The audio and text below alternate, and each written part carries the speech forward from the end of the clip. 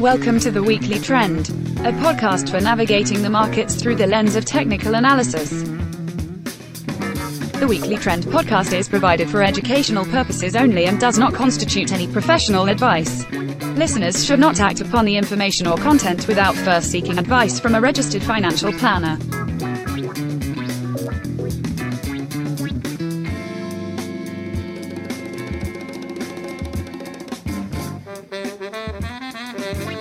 Welcome back to the Weekly Trend podcast. Today is Friday, April 21st, 2023. S&P 500 currently sitting at 4129. I'm David Zarling. I'm here with Ian, Chip, and Putt McMillan. But before we get started, this podcast is sponsored by the Adaptive Select ETF listed on the NYSE under ticker ADPV.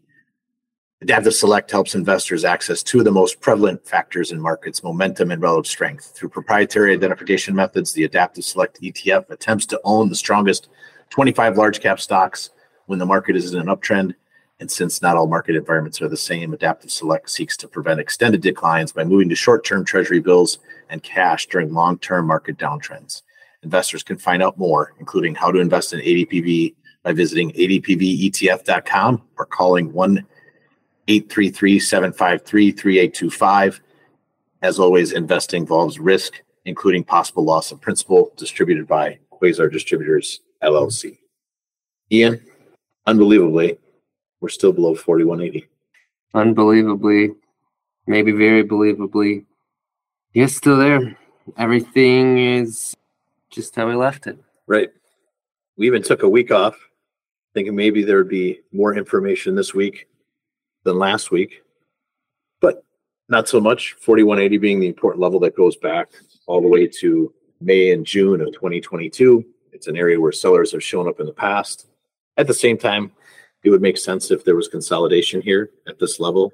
That would also be healthy if we could digest supply in something like the S&P 500 and move higher from here.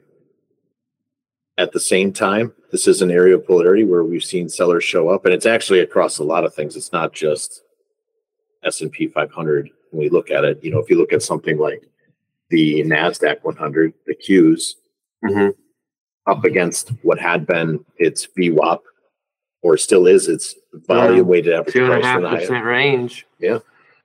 3 weeks now, a little over 3 weeks actually, if you go back to Thursday the 30th.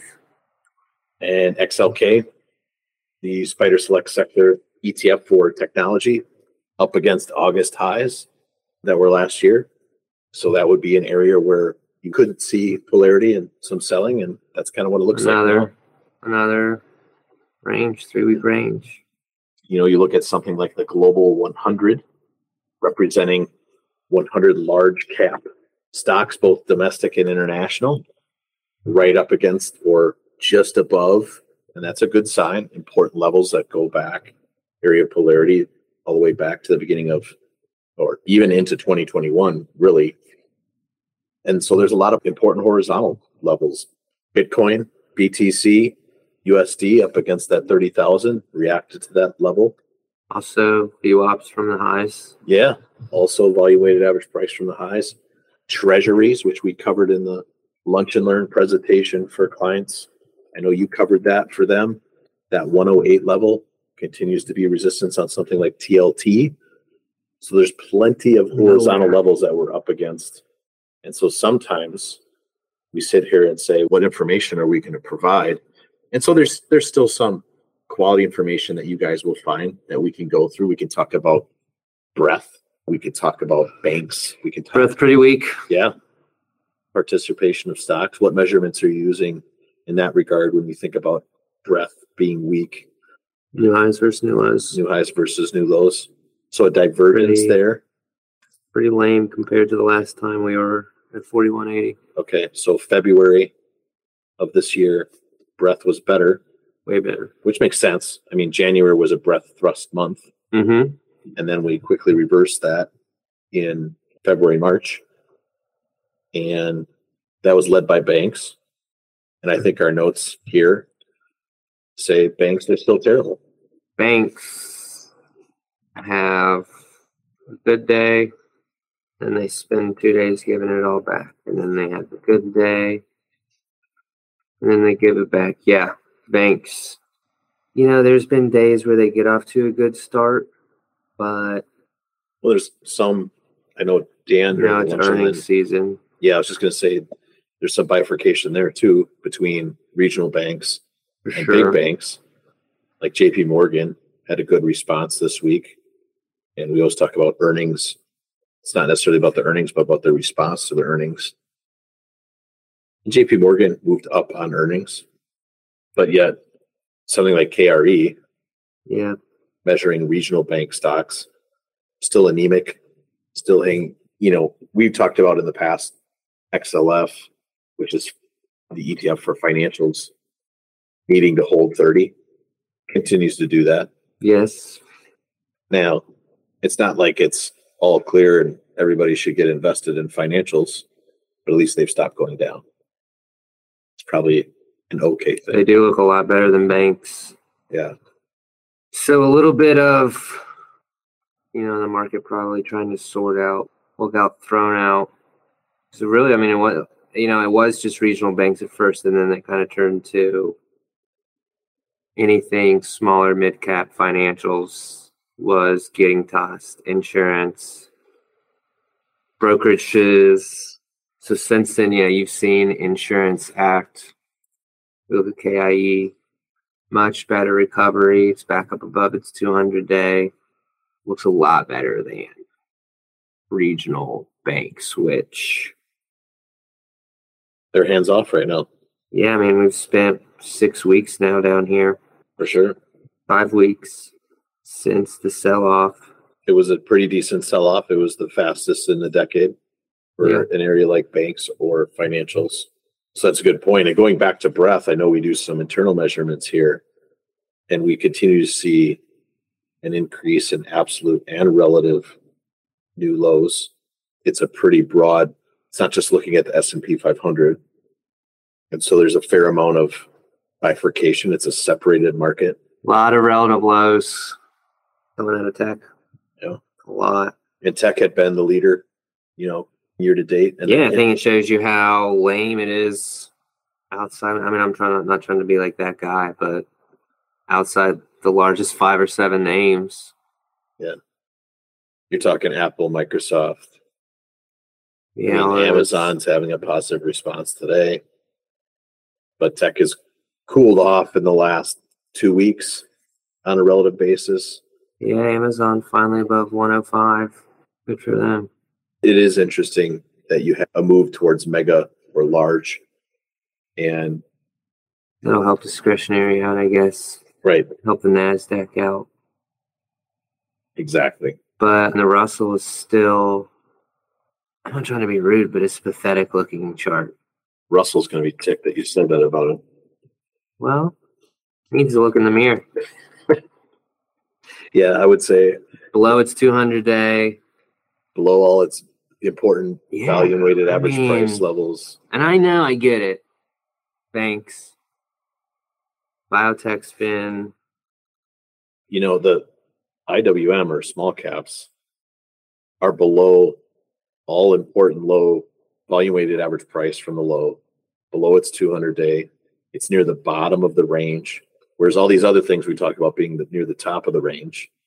So that one or two things happen. Either small caps turn up and we get a broadening out of participation, or maybe small caps are the canary in the coal mine for the next move down. Yeah, microcaps also pretty lame. I'll remind our listeners that small caps had that false breakout in Q4 2021, and that was the canary before the S&P peaked in January of 2022. And so if we're going to see small caps, if you're going to see small caps break 1650 November or 165 on IWM, that could be marking that's some type of peak in equities overall out of this current range that's been going on since May of last year. And speaking of ranges, during that lunch and learn, we talked about that 19% range in the S&P that's gone on for 10 to 11 months, which is the largest range, the deepest, and one of the longest when we look back at markets going back to 1929. And when we look at small caps, I mean, small caps are basically something like 880 days into its correction that basically started since February of 2021. Yeah, I forgot about that. So we're 2 years into a correction November for a lot of 21. stocks. And you got to be open to two different scenarios under that. Either we're starting to base out and we're going to see a broadening in participation and stocks move higher overall.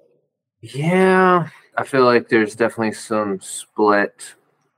It's good arguments for both teams right now. For sure. I totally agree with that. Good arguments for both sides. From a technical analysis perspective, I can't really speak on macro soapboxes. Do you have one of those?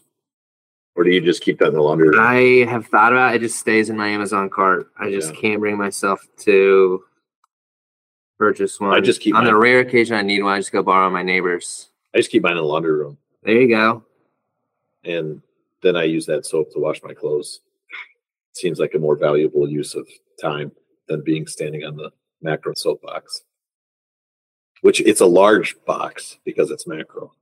That's true. It is a pain in the butt unless you get like a transportable one that like folds up. Well, micro box. Your micro fundamental box. Yeah. We should look into them for our second podcast sponsor. Today's episode brought to you by Microbox. Take your macro soapbox feelings on the road with you. I love that. Easily transportable. Just fold it up. Share your fundamental opinions with everyone. Yeah. With the micro box. You can take it everywhere. That's great. A couple different topics I want to touch on for our listeners. Gold. Okay. Is that one of them? Look, yeah, let's do it. You started it. Yeah, I feel like it's given all the hype we had into all-time highs with a bearish divergence. Well, and I'm not saying this is what I expected, but the 2000 level.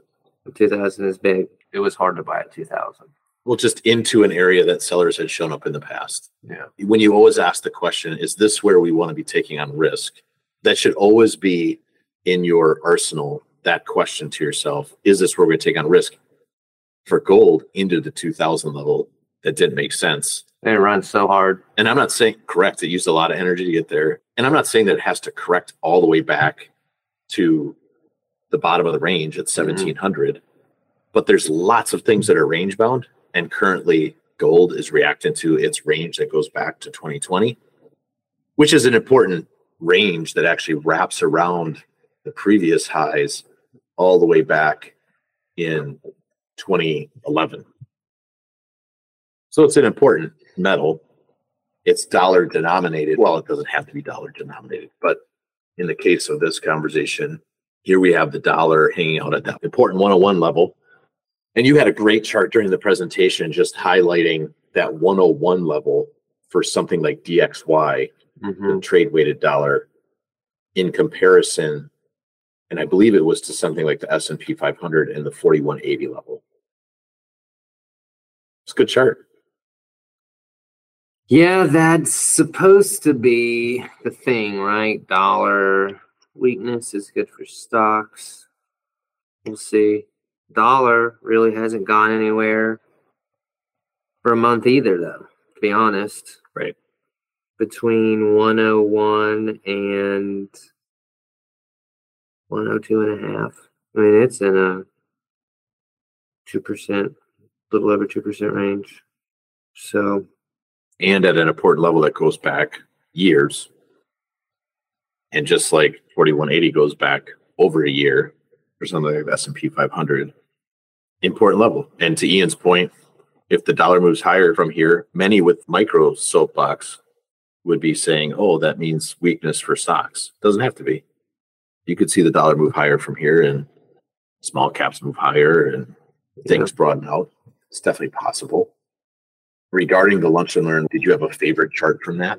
Or did you have a favorite topic that we covered for our clients?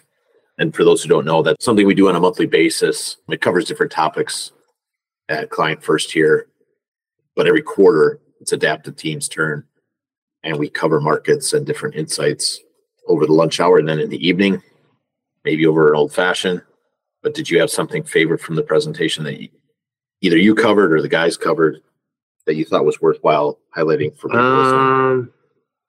Anything that stood out? No, I think it was really just, visually showing clients that, not just saying stocks haven't done anything. Like, right. Look at the chart. Yeah. And I think really, I would say this is one of the most trendless environments since 2015, 2016. So,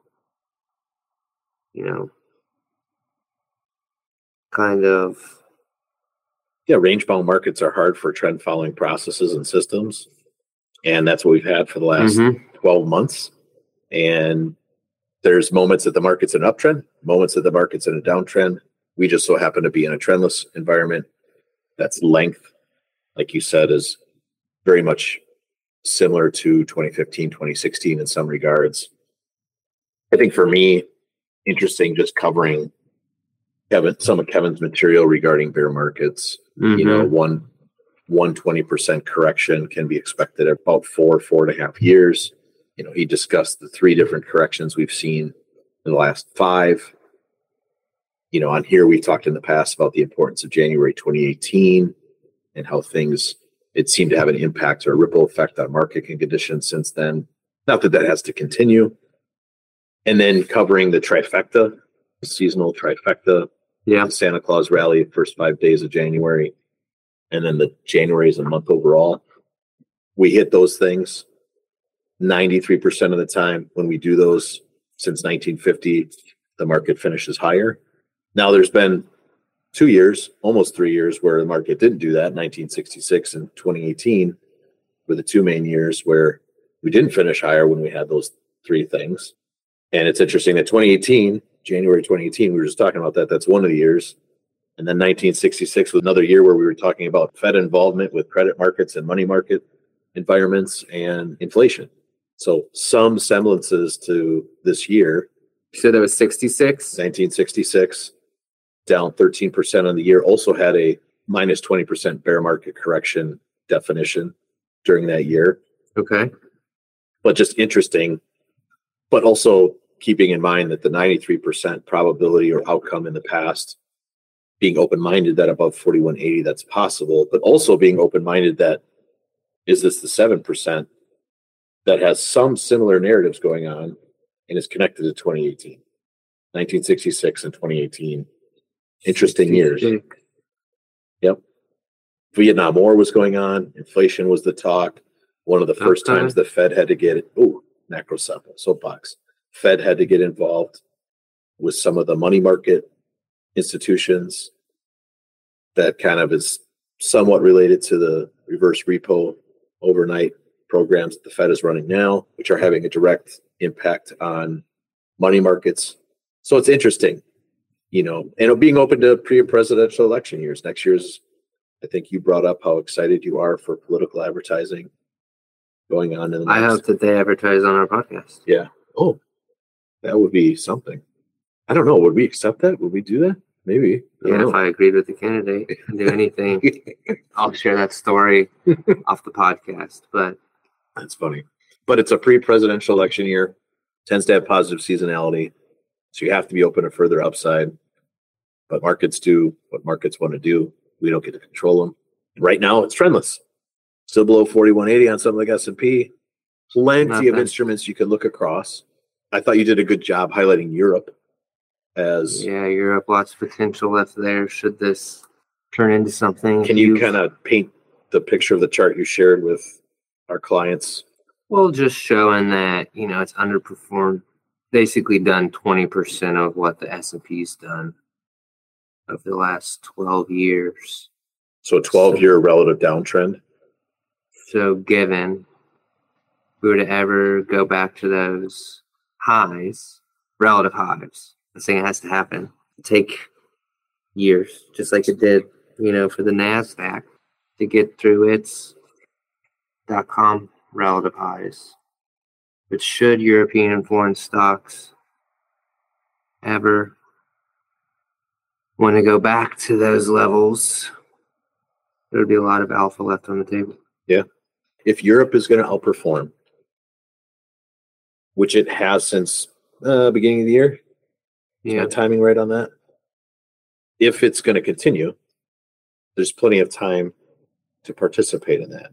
We've dipped our toes into that position-wise, but bigger allocation could be appropriate if a larger trend continues.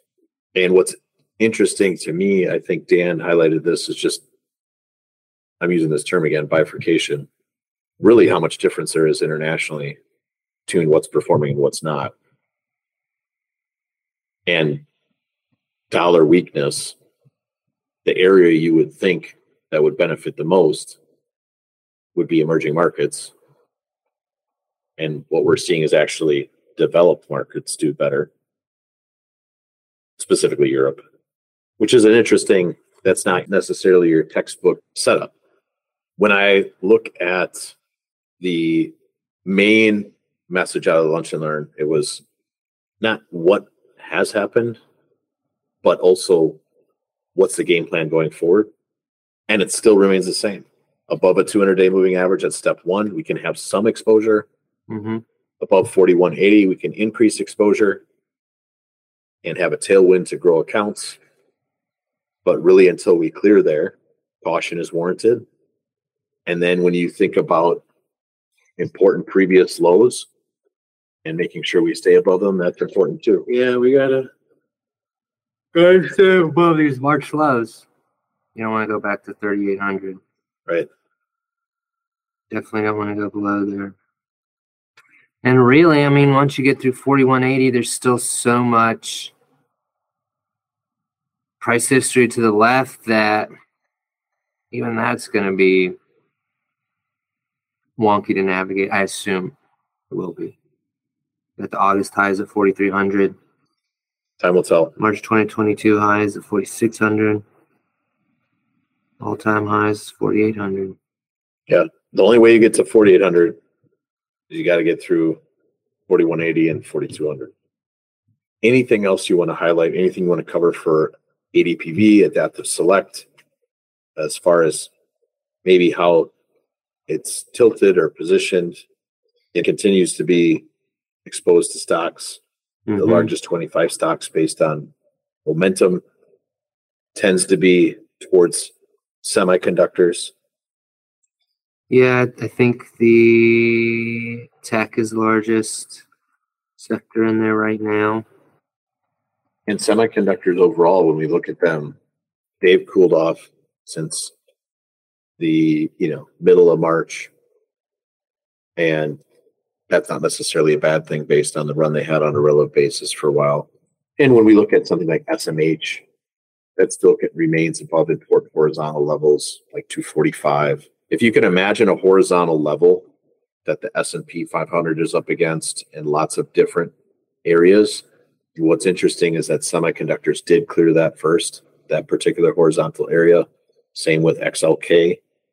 And so it's really important for SMH and XLK to hold those horizontal boundaries, potential barriers, because if they were to break back below, that would be non-confirmation of potential new uptrend upon us.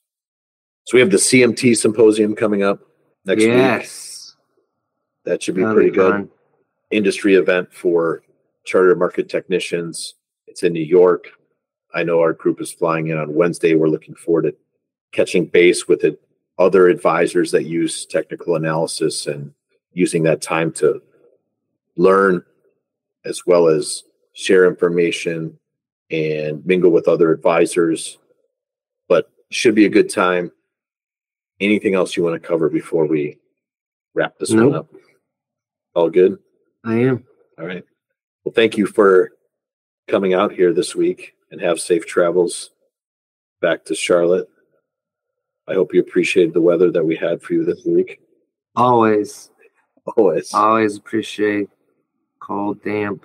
Easy now. I know. Easy. It was actually only Monday was bad. Yeah, Monday was brutal. Yeah. And I'm from Wisconsin, so that I get it.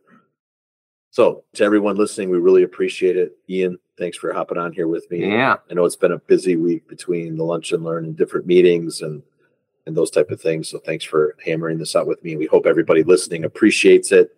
Lots of good information. If you were someone at the Lunch and Learn or you wanted to be there and couldn't, we will have that video out, recorded and put on YouTube here in the coming few weeks. And it was great to have Dan out here as well. Dan made it. And obviously we love Kevin, Pratty, David Yoakum, the newbie. So it's good to have you guys here. Otherwise, everyone listening, if you could, share it with your friends, give us a great ranking.